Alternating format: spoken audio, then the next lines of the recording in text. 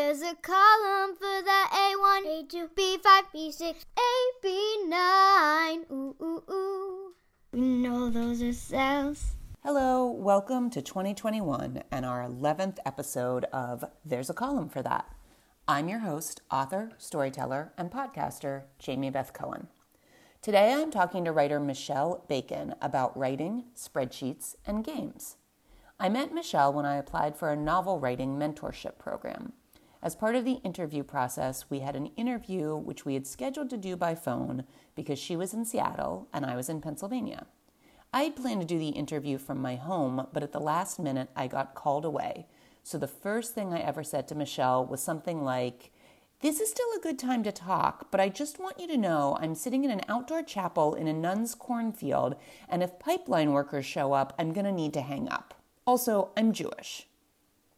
She, to her credit, said something like, "Oh, tell me more about that." So the first thing Michele learned about me was that my family and I were involved in a fight to stop a gas pipeline for coming through our community. The next thing she learned was that I had published an essay about how I stopped shaving my legs in the winter, and now I was getting random pictures from women of their hairy legs. Despite all this, she agreed to be my mentor, and the rest is history.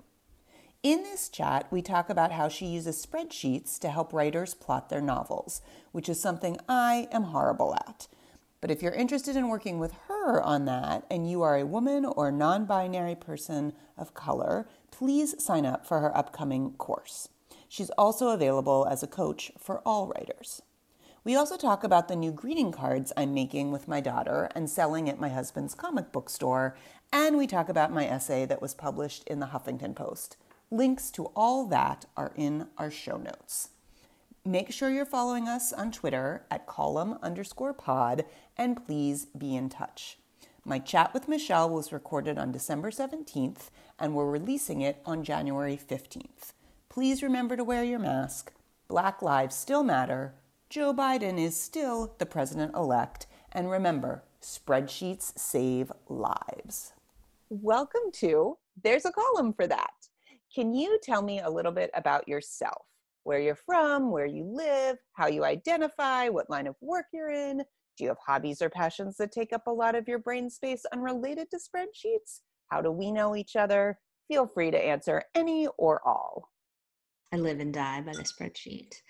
I'm Michele Bacon and I live in Seattle. I'm not from Seattle, but this is very much home for me. I've been here for 7 years now, I think.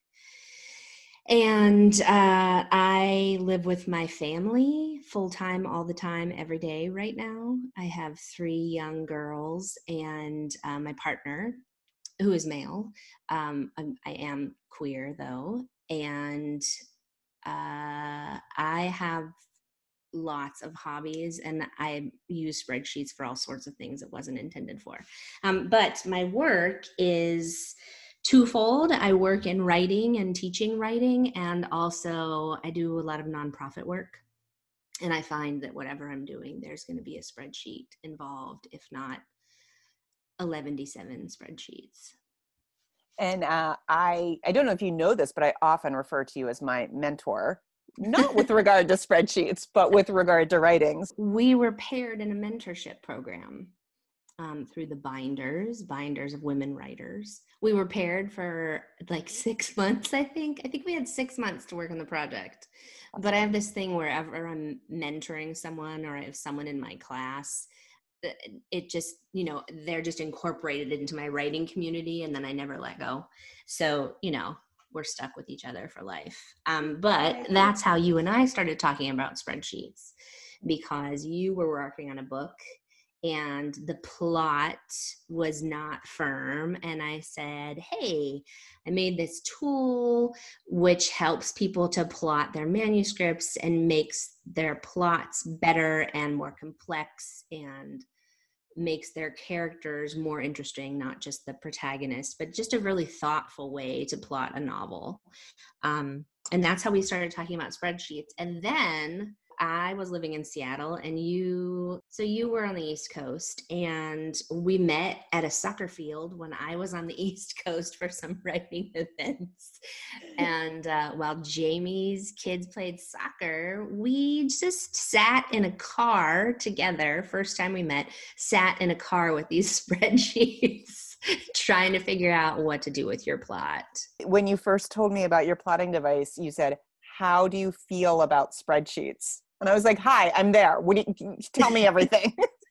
Which is funny. So I teach this 10-week writing course now, and in the writing course we start from scratch. So in this particular course, everyone is writing a manuscript from the start, and a lot of people are writing their first ever manuscript, but I don't take students who have no writing experience. So they all have some sort of experience with craft. And I emphasize, like, we're going to do the character work and we're going to be prepared with where you're going at the end of the manuscript. But then for this class, we're going to use spreadsheets. And about half of the class is always, on the edge of cursing or something else unsavory. And by the end of class, some people are converts and some people are really kind of damning the spreadsheets, but we get there.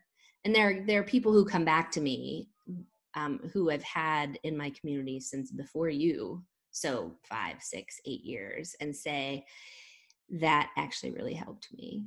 And everybody plots their own way. All writers find their own way to their end of their story. This is just one more tool in your toolbox. But it has made my books better. Like, if you read my first book, you can tell that book was not plotted. It was not plotted.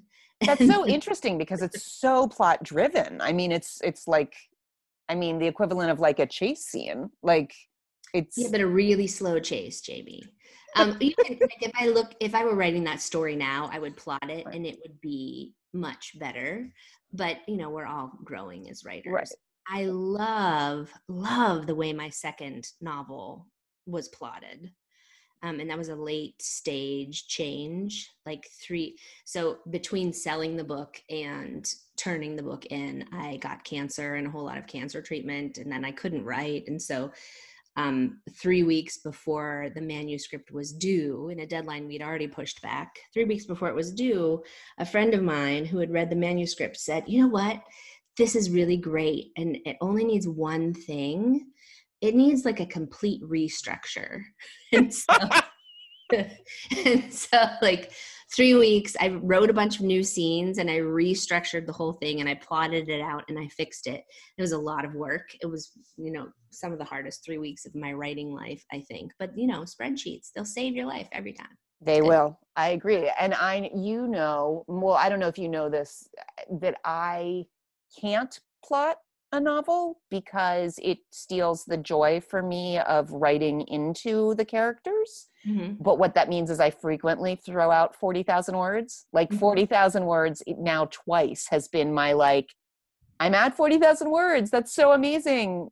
Oh my gosh, I can't write the next scene. There's no next scene. So I have used your device to plot an entire novel that I have not written because it just became boring to me because I knew what was going to happen next. Mm-hmm. However, I'm currently doing a revision of my second novel, which is the sequel to my first novel.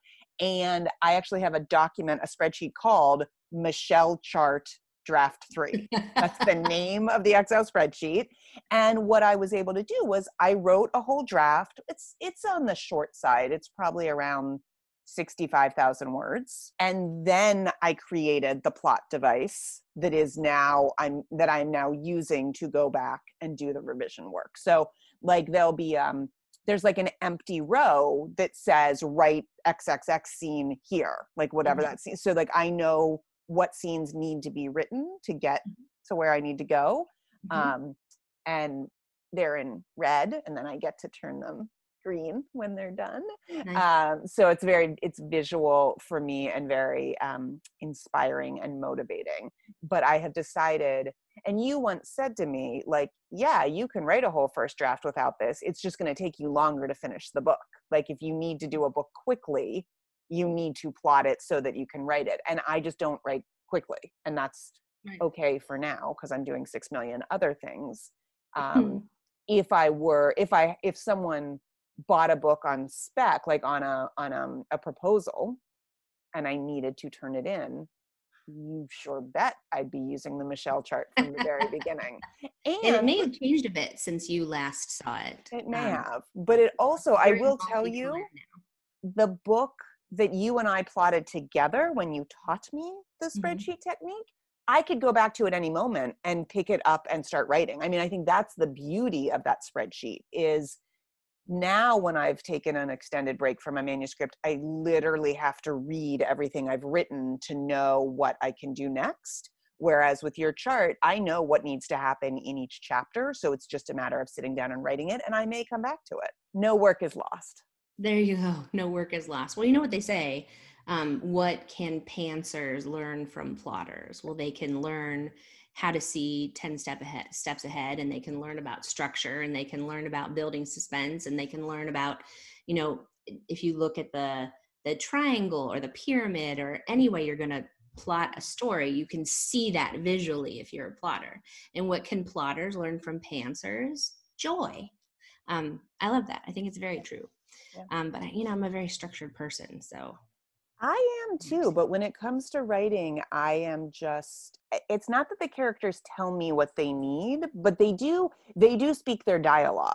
And dialogue's the fun part for me. So I just let them tell me. But then that did end me up 40,000 words on a beach in California. And I had nowhere for them to go next. More generally, or more specifically, how do you interact with spreadsheets in your work or your life? So are there other interesting things besides plotting that you do with spreadsheets that you would like to share? Everything. I store a lot of things in spreadsheets for which you really, there may be a different tool other people use, but I always go to the spreadsheet first. So I run a program in Seattle called Secret Garden, which is a bookshop, Secret Garden Book Elves program. And we get books into the hands of kids who maybe don't have books in their life. And so I work with a bunch of schools to figure out how many kids need books, and then work with the bookstore. And then we have patrons come in and purchase the books, and then we wrap the books. And so I track all of that in a spreadsheet, like which kids come from which schools, what books do they want, or do they want a read-alike book? But as they go through the process, it's their name is hung in the store, or that has been purchased, or the book is in my house already, or the book has been wrapped and delivered, whatever. So it helps me track everything on that project, which is good. We moved in May, and I used a spreadsheet to track everything we needed to do for that. When we moved to Seattle, there was a spreadsheet, but then my movers came with a different list of all the boxes numbered, which didn't really correspond to my list of what all the boxes were, which I found very frustrating. But, you get through it.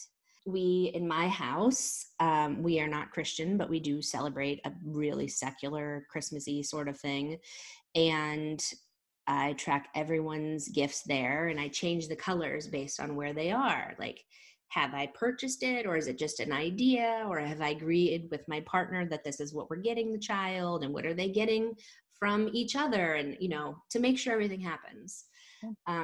I use them for everything. I'm on a roller derby board, and I was in charge of a big event for them this year, and I tracked everything for every player in there. It's basically a way I can organize my brain, because I always have about 10 million things going on in my brain simultaneously. I recently came up with an idea for a gift cards that I wanted to sell potentially. I was thinking about, well, could this happen? Could I buy blank cards at a price that I could then sell them at a reasonable price and still be a profit and still give money to charity from that? And I was, lying in bed thinking about it. And of course I pulled up a spreadsheet and I started working on it, and I figured it out. And I said to my husband, do you want to sell these in your store? Like, the easiest way for me to sell anything is to go through his store, because it's already set up as a store. Where's this? I don't know about this. Oh, he sells comic books online. He and a partner sell comic books online. And so there's an online store. They have an eBay presence, but there's also an online store that they run. And he said, well, yeah, I'd have to talk to my business partner, but it sounds like a good idea. Can you give me a small business plan? And I was like, well, I can give you a spreadsheet. And he was like, well, I think maybe you might want to write a narrative to go with the spreadsheet. I was like, it's all in the spreadsheet. What do you need a narrative for? But of course, I did what he asked, and I wrote a narrative to go along with the spreadsheet. And the store, riverbendcomics.com, they get plugged in lots of what I do. But it was an idea in my head, but it was so amorphous until I put it in a spreadsheet. The head is too messy. The spreadsheet is very neat. So it is very neat. And I carry a lot of my spreadsheets over season after season and year after year. And like when my children were very young, I would track their height and weight, and I never told my pediatrician about it. But once we moved to Seattle, I let my pediatrician know, and she's like, we can just print that out for you. And I said, yeah, but in my spreadsheet I can just make a chart. And she said, yeah, we can turn that into a chart too. And I thought, damn, I don't need that, but I want it. So with 3 children in every year before 2020, I was trying to figure out how to make summers work. So I don't write in the summer anymore usually, and I'm just with the girls full time. But 3 children, when there are 3 children in a room, 2 of them get along and one of them is the outcast, and that child is sad. And so I try to structure my weeks based on what I can do with them so everyone is happy. And I've been keeping track of that in spreadsheets for 10 years. And so I can say, oh, like you took that really challenging swim class that lasted for 4 weeks. That was 3 years ago, which is handy. And I do the same thing with family gifts and where everything is in the house and what we got rid of. And it's a lot. Yeah. It's a lot. Yeah. I mean, we may have already covered this, but do you have a biggest or a favorite problem, program, or project you've tackled with spreadsheets? Yeah, for sure. We moved to New Zealand when my youngest child was 3 weeks old, which was interesting. But we didn't actually fully move there. So my partner had an 18-month appointment at the University of Canterbury, which is in Christchurch. And so he got the appointment when I was very pregnant, and he had to show up there on the first of the year, or the first working day of the year in 2013. When I was 8 months pregnant. And so I couldn't fly.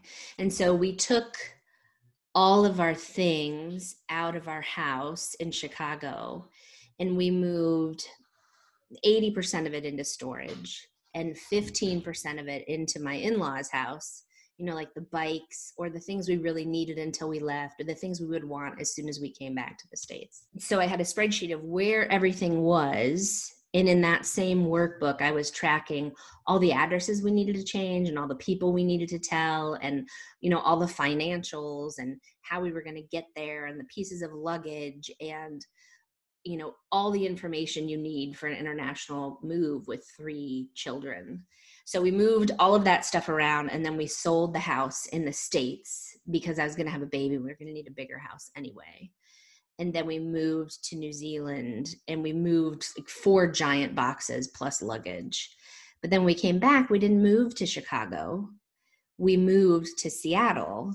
And so I had the stuff in storage in Chicago, and the stuff in my in-laws' house in Chicago, and the stuff we'd taken to New Zealand, and the stuff we'd purchased in New Zealand, and these 5 bodies, and needed a vehicle. So all of the logistics of that, I tracked in spreadsheets. It was amazing. It was so great. And then everything just fell into place. Sure. It was great. Sure. It was a lot though. I do not recommend moving internationally with a 3-week-old baby and 2 other children when your partner is already in the other country. It's not a good idea. But we did it. So were you guys only apart for 3 weeks, or was it 6 weeks? How? 8. 8 weeks. So he went 8 weeks prior. Okay. Yeah. So he went just before New Year's, because with the time change and needing to start on the first day, I don't remember what the first work day was, the second or the third or something. And so I moved in with my in-laws and my 3 children. And so it was really nice after the baby was born, because when I was up in the middle of the night and she was nursing, we could just have Skype calls. We Skyped then. Yeah. And that was fabulous. It was it was nice for us to be talking without any children, which, as you know, doesn't happen very often, ever. I do know. But then we couldn't get a lot of my baby's paperwork done until she was actually out. So even though we had her name, we couldn't do a lot of stuff. So I had this giant list in order, the critical path to get us out of the country. And we wound up leaving when she was 3 weeks old. What about the limits of spreadsheets? What kind of problems can they not solve, or what projects can they not help you tackle? Which I think is funny, the way you said you couldn't get a lot of the paperwork for her until she emerged into the world, right? Like, you could have the best spreadsheet you want, but you can't get a birth certificate for someone until they're born. Mm-hmm. But like, what other passport, social security card, none of that. All that. Yep. I mean, certainly there are things that live outside of the spreadsheet, but there are very few things for which I wouldn't use a spreadsheet. I mean, certain lists, I'm a big list maker. I have really serious clinical anxiety, and writing things down is one way that I help cope with some of my anxiety. So I use lists for a lot of things, and any list that requires more than one column just goes into a spreadsheet. But yeah, I mean, like kids, like parenting, spreadsheets don't help me with parenting at all. Is this the right thing I'm doing? Well, you'll know it's right in 30 years, but you don't know today. They help me with some parenting things like gift buying or schooling or summers or who has which teacher or the addresses of all the people I need. But like, they don't help me with my day-to-day parenting stuff by and large. Although I think if someone said to you, you are not allowed to use a spreadsheet for the next 6 months, you would find parenting much more challenging.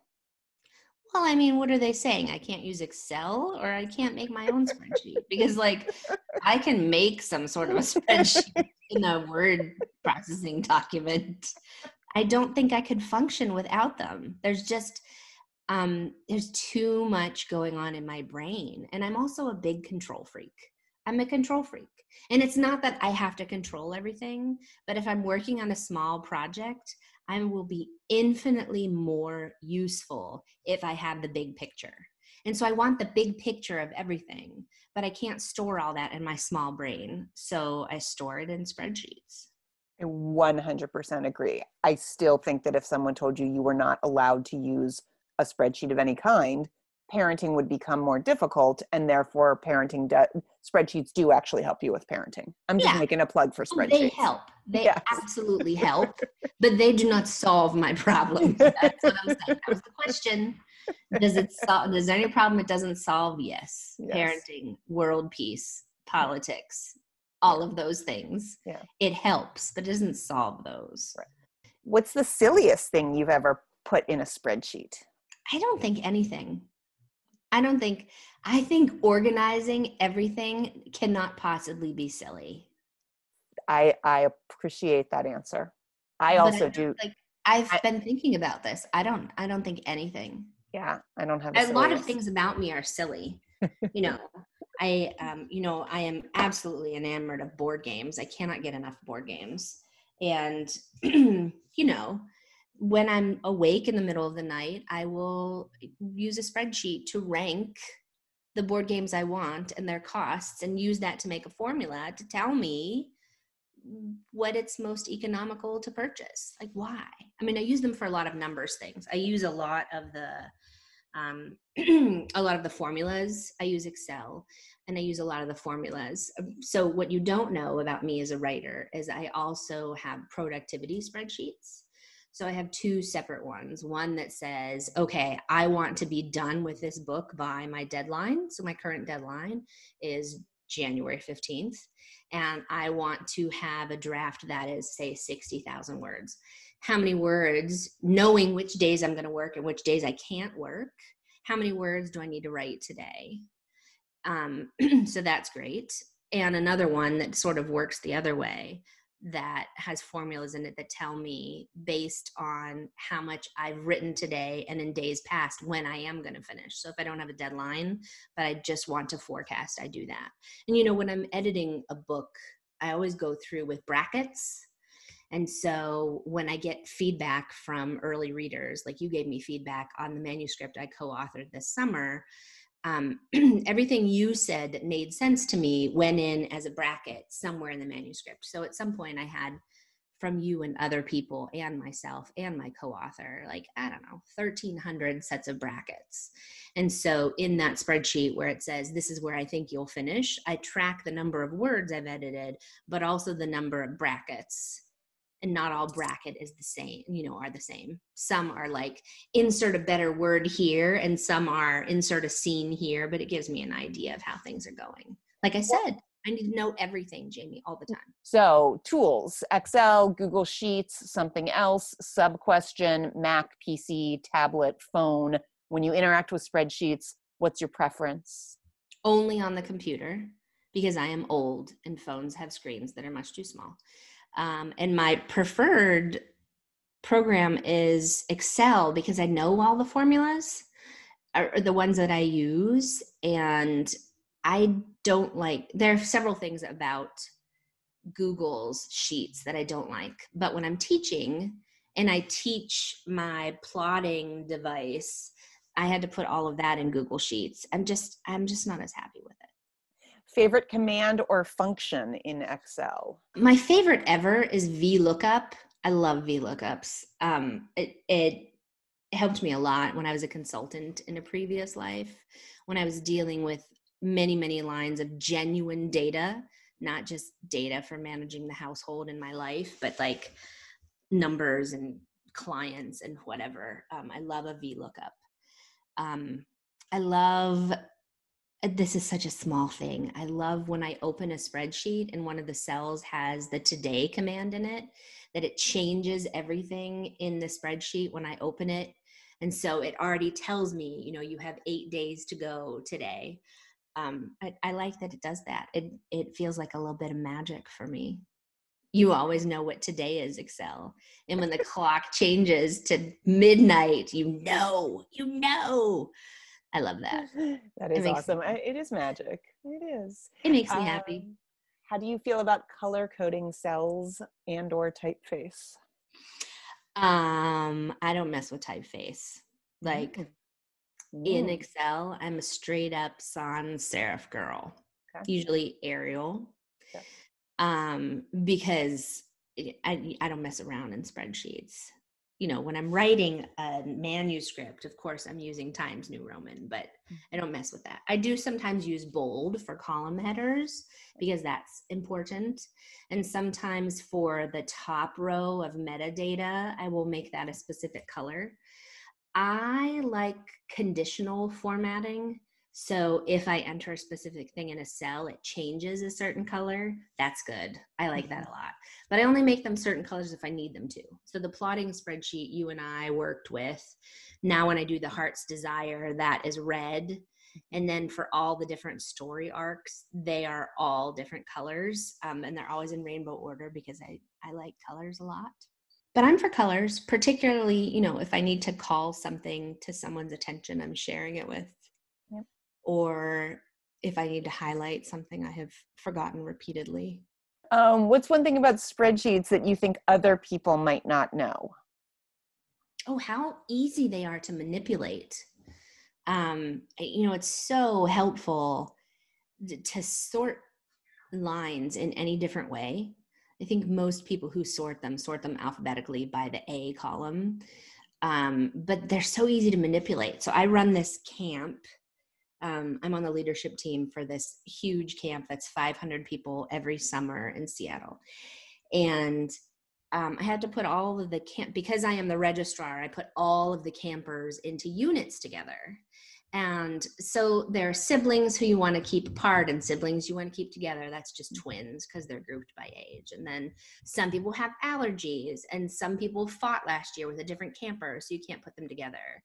And we try to group, for instance, all the gluten allergies in one unit and that is their dietary restriction. And we put the dairy allergies in another unit so people aren't restricted by all of these allergies, that sort of thing, medical emergency, all of those things. And so I can sort the kids based on any and all of those things, and whether it's okay to photograph them, include them in promotional materials, or whether one parent can pick them up and another parent can't. Like it's a lot of different ways I can look at the same information. And I don't think people who are, dare I say, normal think of spreadsheets in that way. People who don't love spreadsheets and work with them a lot, I think, underestimate their usefulness.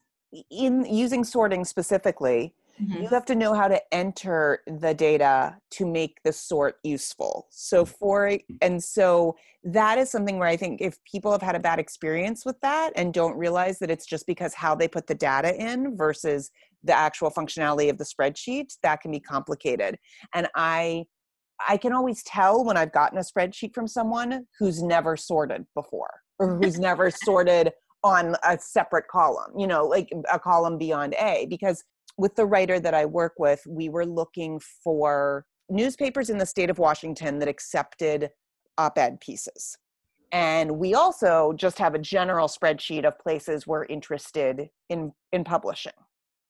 And so when I grabbed this list from this website of Washington papers that accept op-eds, the way I copied and pasted it, I knew it wasn't going to sort properly. So I took the time then to manipulate, basically saying instead of Washington State Newspaper, Everett Daily Herald, it said Everett Daily Herald, Washington State Newspaper, so that when I wanted an alpha list of outlets, it would sort in the right place, but I would still know that that's the list that I got it from. Yeah. As opposed to if I left them all Washington State newspapers, they would all group together under W. And when we were looking at Everett Daily Herald, we wouldn't be able to find it. Or if we had Everett Daily Herald already, it would end up duplicating because it wouldn't alpha in the same place. So how did you do that? Did you use a formula to take out Washington State dailies from the cell? I did it very simply. When it pasted in, it was pasted in two different cells. But the Washington State newspaper was in essentially the A column. So I just copied it, put it in the C column, moved my B column, which had the names, into the A column, moved the C column back into the B column so that I could still say that they were Washington State newspapers, and then did my alpha search. Basically, it was lucky that the way it pasted into our already done spreadsheet made that super easy. I like when somebody sends me something in a spreadsheet and they put it the wrong way, like they put the information vertically instead of horizontally when it was something I was going to fill out. I don't remember what it's called, but I like that you copy it and you can paste it. What is the thing called? It has a word. Yes. Paste something. Yeah. Yeah, I like that paste that turns everything vertical into horizontal. Most of the people in my daily life are not people who use a lot of spreadsheets, but they're interested. And so, it's like a little bit of training. Yes. A little bit of training. Do you have thoughts?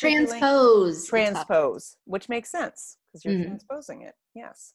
Do you have thoughts or feelings about CRMs? I assume you're talking about customer relationship management. So not the right tool for that. You need a database for that stuff because you will keep a whole lot of information for all of your customers. I mean, unless you only have, 100 or 200 customers, I guess you could keep it in a spreadsheet, but that's really sloppy. And I don't know what everyone uses for that. Mostly when I've been doing customer sort of work, I was in development, so fundraising. And for that, we used Razor's Edge, which is designed for exactly that. It's Razor with an S, like fundraiser's edge, which is helpful. I think once you get over a couple hundred customers, it just turns very unmanageable and unwieldy. Excel has its limits too. When you're running the functions and you have too many cells, it gets very cranky. I agree, although anyone who's listened to the podcast has heard me say that I don't trust the reporting functions of most CRMs I've had to work with. So I am famous for exporting a large amount of data that I need and then manipulating it myself in Excel so that I can see what I'm doing, as opposed to writing a report in the CRM and Right. trusting that it's given me what I'm looking for.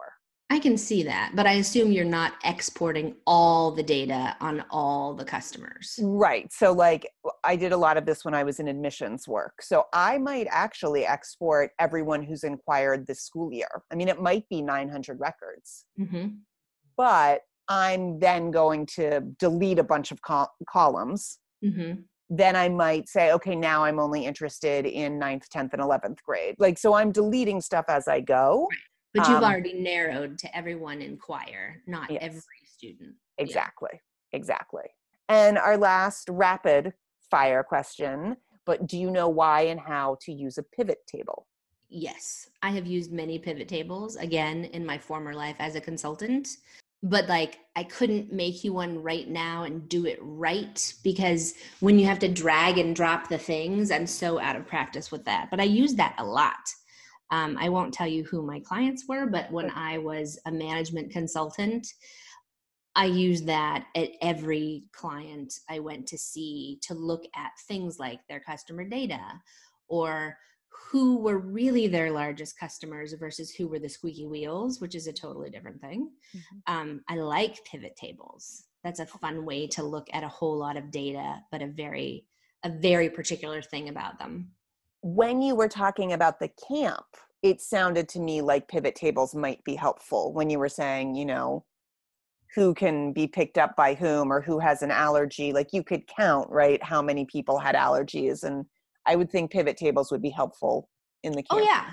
It's really helpful if I'm looking at the whole camp and looking for those sort of data that maybe head council would want. How many kids do you have with allergies at all? How many kids do you have with EpiPens or whatever? A lot of what I do to put the kids together is very manual, which is not the most fun, but it's kind of fun. I mean, you know, Sally wants to be with LaToya in her unit and they have to stick together. They're best friends. Okay. So, you know, I have to move them around to make that go. But I like it. I like dealing with numbers and data more than like working with the public. It's really funny that you say that, because when I was in admissions, one of the things I frequently said was I was the perfect person for the job because I liked spreadsheets as much as I liked people. And it really, I had to use both of those sides of me. So, yeah. I like that. I like my people one-on-one generally. So I've been volunteering in our bookshop because December is a really busy month for them, particularly this year when they are more warehouse than bookstore right now. Not many people can come in and browse in December of 2020. And so they're just taking a lot of phone orders or internet orders. So I've been going into the shop and sitting in the back room and calling a lot of customers just to tell them their books are here. And when I listen to the actual booksellers talking to customers who come in the shop, I realize I do not have the patience for that. Some people are just not very thoughtful and are not kind and are very demanding and entitled. And I just can't. But if I have their customer data, I can deal with that. I'm very good at that. Right. Yeah, my anxiety really comes into play when I'm dealing with the public. But good for you for doing both. You have a much more outgoing personality than I do, and you like sharing, and I don't. Well, I want to live under my rock. I mean, yes, I am an outgoing extrovert, but I do think that there's this image of an admissions person who's just, you know, touring the campus and making small talk. But the days when I could close my door and dig into reports because it was a report heavy day, I loved those days too. And I don't think people generally understand that that's actually what it takes to be a successful admissions person or financial aid person. It's like, you have to know and enjoy dealing with people and really serious, like their children, their finances, their thoughts on education. You have to be able to have really intense conversations one-on-one or do big presentations, and you have to understand how to parse data. And if you can't do both of those things, it's probably not the right field for you. Right. And I think that's true of many fields. And honestly, I think someone who, like you, has the hard skills and the soft skills, as we call them, I think makes you a valuable asset, not just on an admissions or a financial aid team, but most workplaces you would go into. Because most people, are very lopsided, 80-20, one way or the other. Thank you, Michele. Oh, you're welcome. So we've come to our final thoughts section. So this is now a time for some fun questions.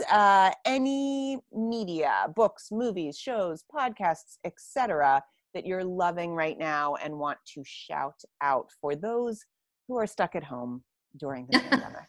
Which is most of us. Yes. So my favorite warm book during 2020 was TJ Klune's The House in the Cerulean Sea. And I'd heard many people talking about it. It came out in the spring of 2020. And I thought it was a middle grade book based on the cover, but it super isn't, I found out after my daughter read it. But I love it. Like, it's a great magical book, and it's queer, and it's just lovely. I find it totally charming. I'm rereading Nora Jemison's trilogy that starts with the 5th season. Oh, I love that to bits. In YA this year, I love the debut novel from Kim Johnson, This Is My America. So good. And not good for a debut novel, but like legit a really, really good book.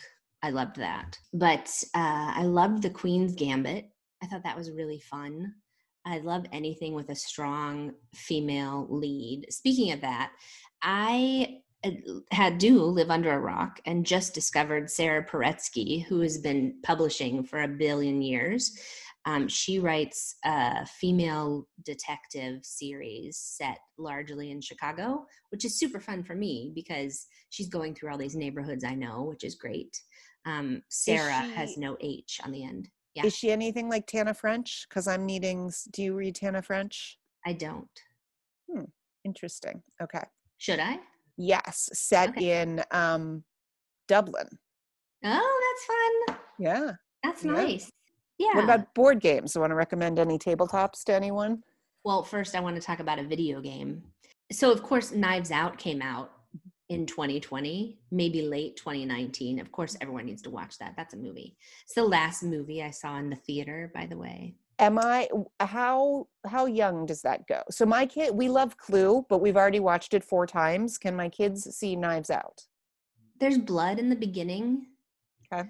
But then most of it, well, it depends. So my kids, I don't restrict their reading at all. They can read whatever they want, because I think if you read something that's above your head, it'll go over your head, and that's fine.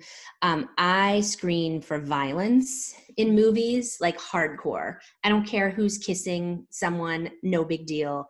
Like, kissing and sex are natural biological things, but obviously I'm not looking for full frontal nudity and intercourse for them.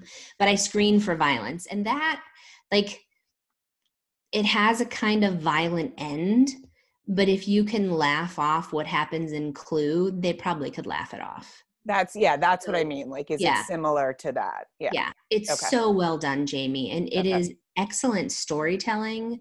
I desperately want to see it, but we rarely have time to watch anything that the kids aren't included in. So it's like, can they see it? Yeah. We've been watching old seasons of The Amazing Race. Big travelers, huge. And we can't go anywhere. And so, old seasons of The Amazing Race certainly scratch that itch. But you asked about board games. I like Gloomhaven, and it's pretty fun right now. I bought a bunch of 2-player games for my partner for presents we exchanged this month. And I bought Field of Arles, which is an Uwe Rosenberg. Rosenberg did Agricola and the one with the llamas and Le Havre. I love Le Havre too. I really like complex Euro games. They make me really happy. So I bought that, and it was out of print almost everywhere, and I had to special order it. So I'm really excited about that. I will play just about any board game anytime. I really love them. And I also bought my partner Root, which is a zero-sum game. So we used to have Tigris and Euphrates, which is a zero-sum game. And I didn't like it because anything he won meant a loss for me, which made me very grumpy. But that was before I had cancer. And now that I've had cancer and I went through that whole year of crap, I'm a very different person. And I feel like I can play a cutthroat game like that. So I bought Root. But so lots of board games in the house all the time. And we just played We Were Here, which is a video game that's a 2-person co-op game, but you play on 2 different computers. That is really good for like a date night. So if you have a date night and 2 devices, We Were Here is great for 2. If you play remotely with other people, Among Us, of course, is fun. And also, we like Keep Talking and Nobody Explodes, where one person has a virtual bomb in front of them with a lot of different problems they have to solve, and everyone else who's playing can't see the bomb but has a bomb defusal handbook. That is super fun. I like games like that. I like connecting with people because I only see the people in my house right now. And my sister, who just moved to Seattle for the winter. Did I tell you that? You told me she was thinking about it. She did it. So she showed up the second week of November and had a little quarantine in a hotel outside the city. And now she's staying in an Airbnb that is half a mile away. So wait, I interrupted you. You said Knives Out came out. And what game was that related to? You were going to say. Oh, I just like mysteries. Okay. You know, I like mysteries. I like whodunits. I love detective novels. And you haven't read Tana French. Oh, I'm so excited. I am excited too. I would say read, even though they don't need to be read in order, yeah. I would read in order. Okay. So I have a list. I mean, I have her written down here. You know, it's really funny. I don't know whether I talked to you about your 10 things as an author, but now whenever I start classes, I talk about everybody's 10 things. Like, what are the 10 things in life that are most important to you or you're most passionate about? And of course, games are on my list, and mysteries and detectives are on my list. And yet, not until right now have I written a novel about that. And why?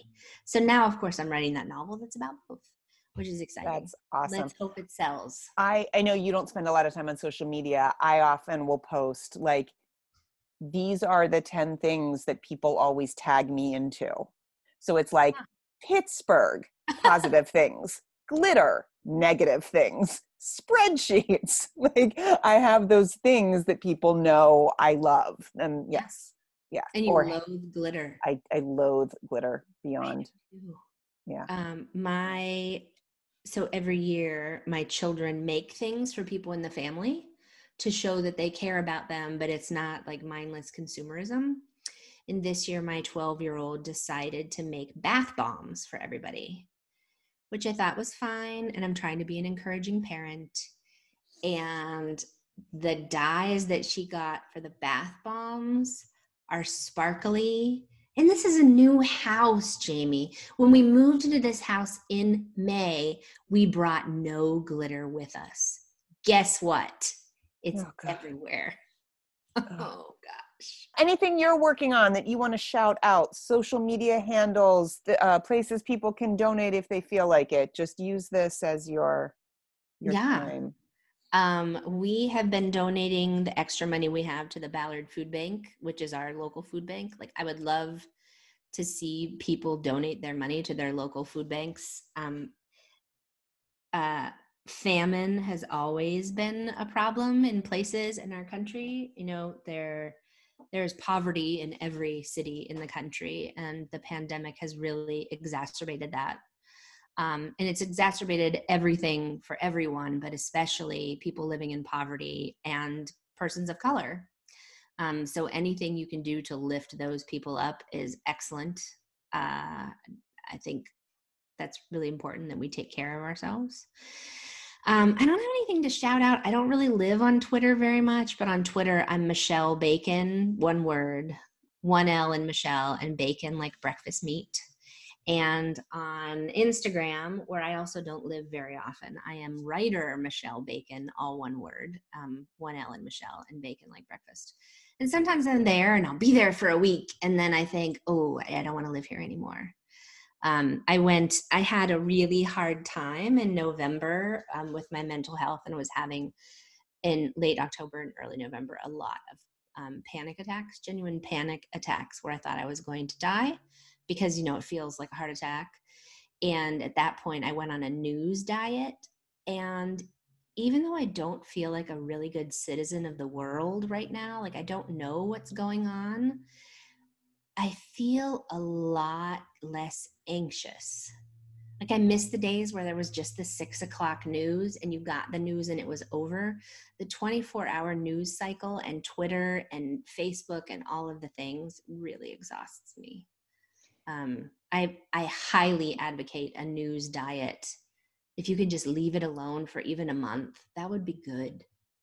I am often envious of your ability to not live online. And yet, again, I think it's one of those ways that we're different, where I think, I could be wrong, knowing what's going on actually helps calm me, even if it makes me upset, but it also makes me feel maybe a little bit more in control, that I at least have the lay of the land, even though that lay of the land is not how I would like it to lay at the moment. Yeah. So. I mean, you and we talked even in this conversation about how I like the big picture. I think I have learned recently how to distinguish knowing as much as possible about the big picture and knowing only the things I have control over, because I feel so overwhelmed when I can't do anything about the dumpster fire. Then, you and I talked before we started recording about food. It's the same thing.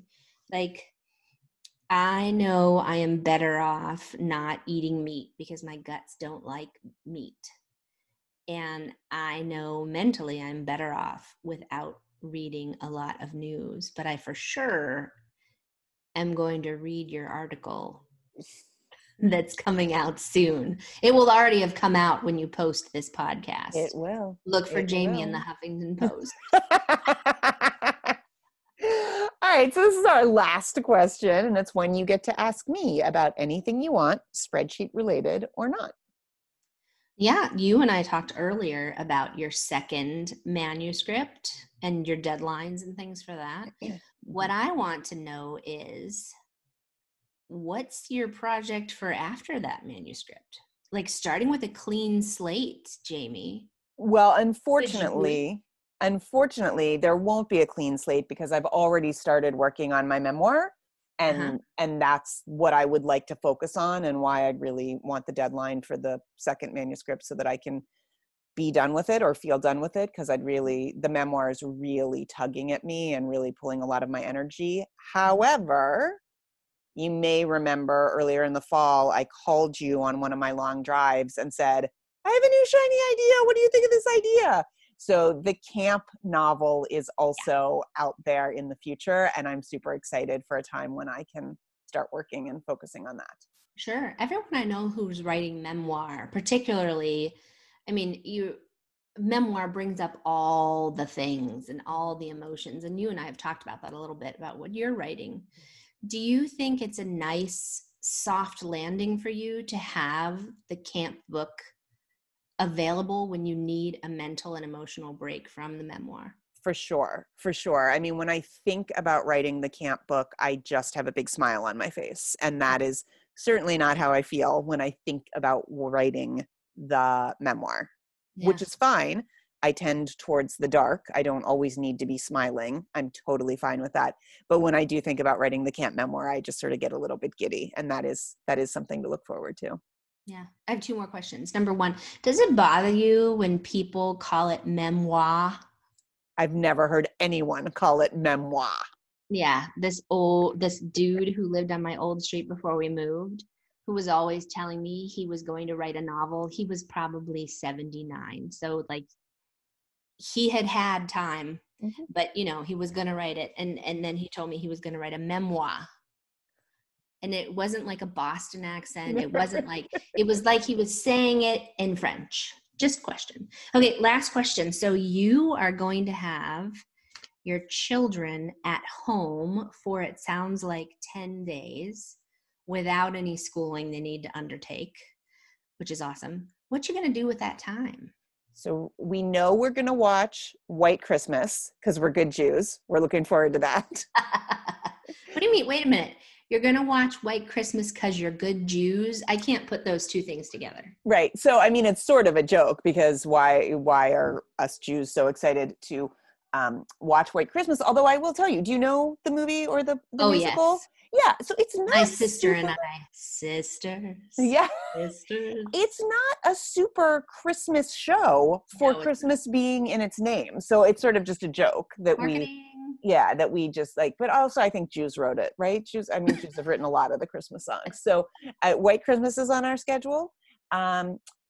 So I'm going to say gingerbread houses, but we are going to make them with graham crackers. So I don't know if if it should have another name. Totally counts. So every year we have gone to a cookie party. It's called a cookie bake, where you literally show up. Everyone shows up with a potluck item and dough. And you bake the cookies there throughout the day, and you decorate the cookies there. Oh, that house must be so hot. It's, you know what? It's amazing. Keep in mind, we live in Pennsylvania, not Seattle. However, obviously, there was no cookie bake this year. And when we were talking about how much we missed it, my kids were really missing the gingerbread houses that were set up in one of the rooms while, the cooking and the decorating was going on in another room. So I told them that I got all the supplies, but we're going to do it with graham crackers because I tend to remember from my childhood that gingerbread is actually very hard to bake in a way that it is then structurally sound. So I know that's on the schedule. And that's not true at all, by the way, but okay. Okay. I could talk to you about gingerbread. Yeah. Wait a minute. How do you feel about Trader Joe's? We don't have one. Oh, never mind. They make pretty good gingerbread house kits. Yeah. I looked online for gingerbread house kits. They're expensive. They are. But Trader Joe's ones are cheap. Okay. But inexpensive, I mean, they're not cheap. Right. But you also, so if you look for a gingerbread recipe that is a ginger snap recipe, they're totally structurally sound. Well, I have a great ginger snap recipe thanks to actually a friend of mine and it is actually dairy free, which is super exciting. Mm-hmm. But to bake evenly, like things have to be the right width and height, and it's graham crackers. That's fine. Use graham crackers, but I will tell you that's part of the charm. Okay, fair enough. What is this? What is going to happen here? If you go into my Instagram, I don't know. So go back a year or 2 years or 3 years, you will see that with my gingerbread house, I told a whole story of murder and mayhem. Hey, okay. Quality stuff. Okay. This year I turned my gingerbread house literally on its head and turned it into a campsite instead. Anyway, the poor people listening to this are like, man, I'm so over December. It's January. And lucky you people, it's 2021 already. Is everything better yet? So I was going to say, by the time this drops, we will know what I have done for those 10 days because who knows? Weather has a lot to do with it, right? So if it's nice enough, we will go for hikes. We do still see one family outside for bonfires. So if the weather permits, there will be bonfires. This is a family that we typically spend New Year's Eve with. We won't be doing that because it's just too cold to stay out all night for that. Yeah. So we'll see. I mean, we bob and weave a lot. There is the kids did get a Switch for Hanukkah because we knew this sort of long, dark winter was coming. But we also were lucky enough to get a hand-me-down foosball table. So yeah, so we'll see. We'll see. Well, this has been lovely. Yay. Thank you. Thank you for taking time. And I'm going to shout you out, because if people are thinking about writing the great American novel, as we are still quarantined and locked down, and who knows, as my husband keeps saying, oh, there's just going to be another one of these in a year. Like, this is just going to keep happening. And I was like, oh, don't say that. Michele is an amazing writing coach who uses spreadsheets to help you plot your novel. And I highly, highly, highly recommend it. Yeah, and if this drops in January, the deadline is at the end of January. You can find it at Coach Bacon again, like breakfast meat.com. CoachBacon.com. CoachBacon.com. Woohoo! All right. Thanks so much, Michele. I will talk to you soon. Take care. Bye, Jamie. Thanks so much for listening today. Please remember to subscribe, rate, and review everywhere you get your podcasts. Find us on Twitter at column_pod. Special thanks to Nora Grace and Josiah for our theme song, Sam Schindler for editing and production, Nick Peterson for additional music, and you for listening. Have a great day.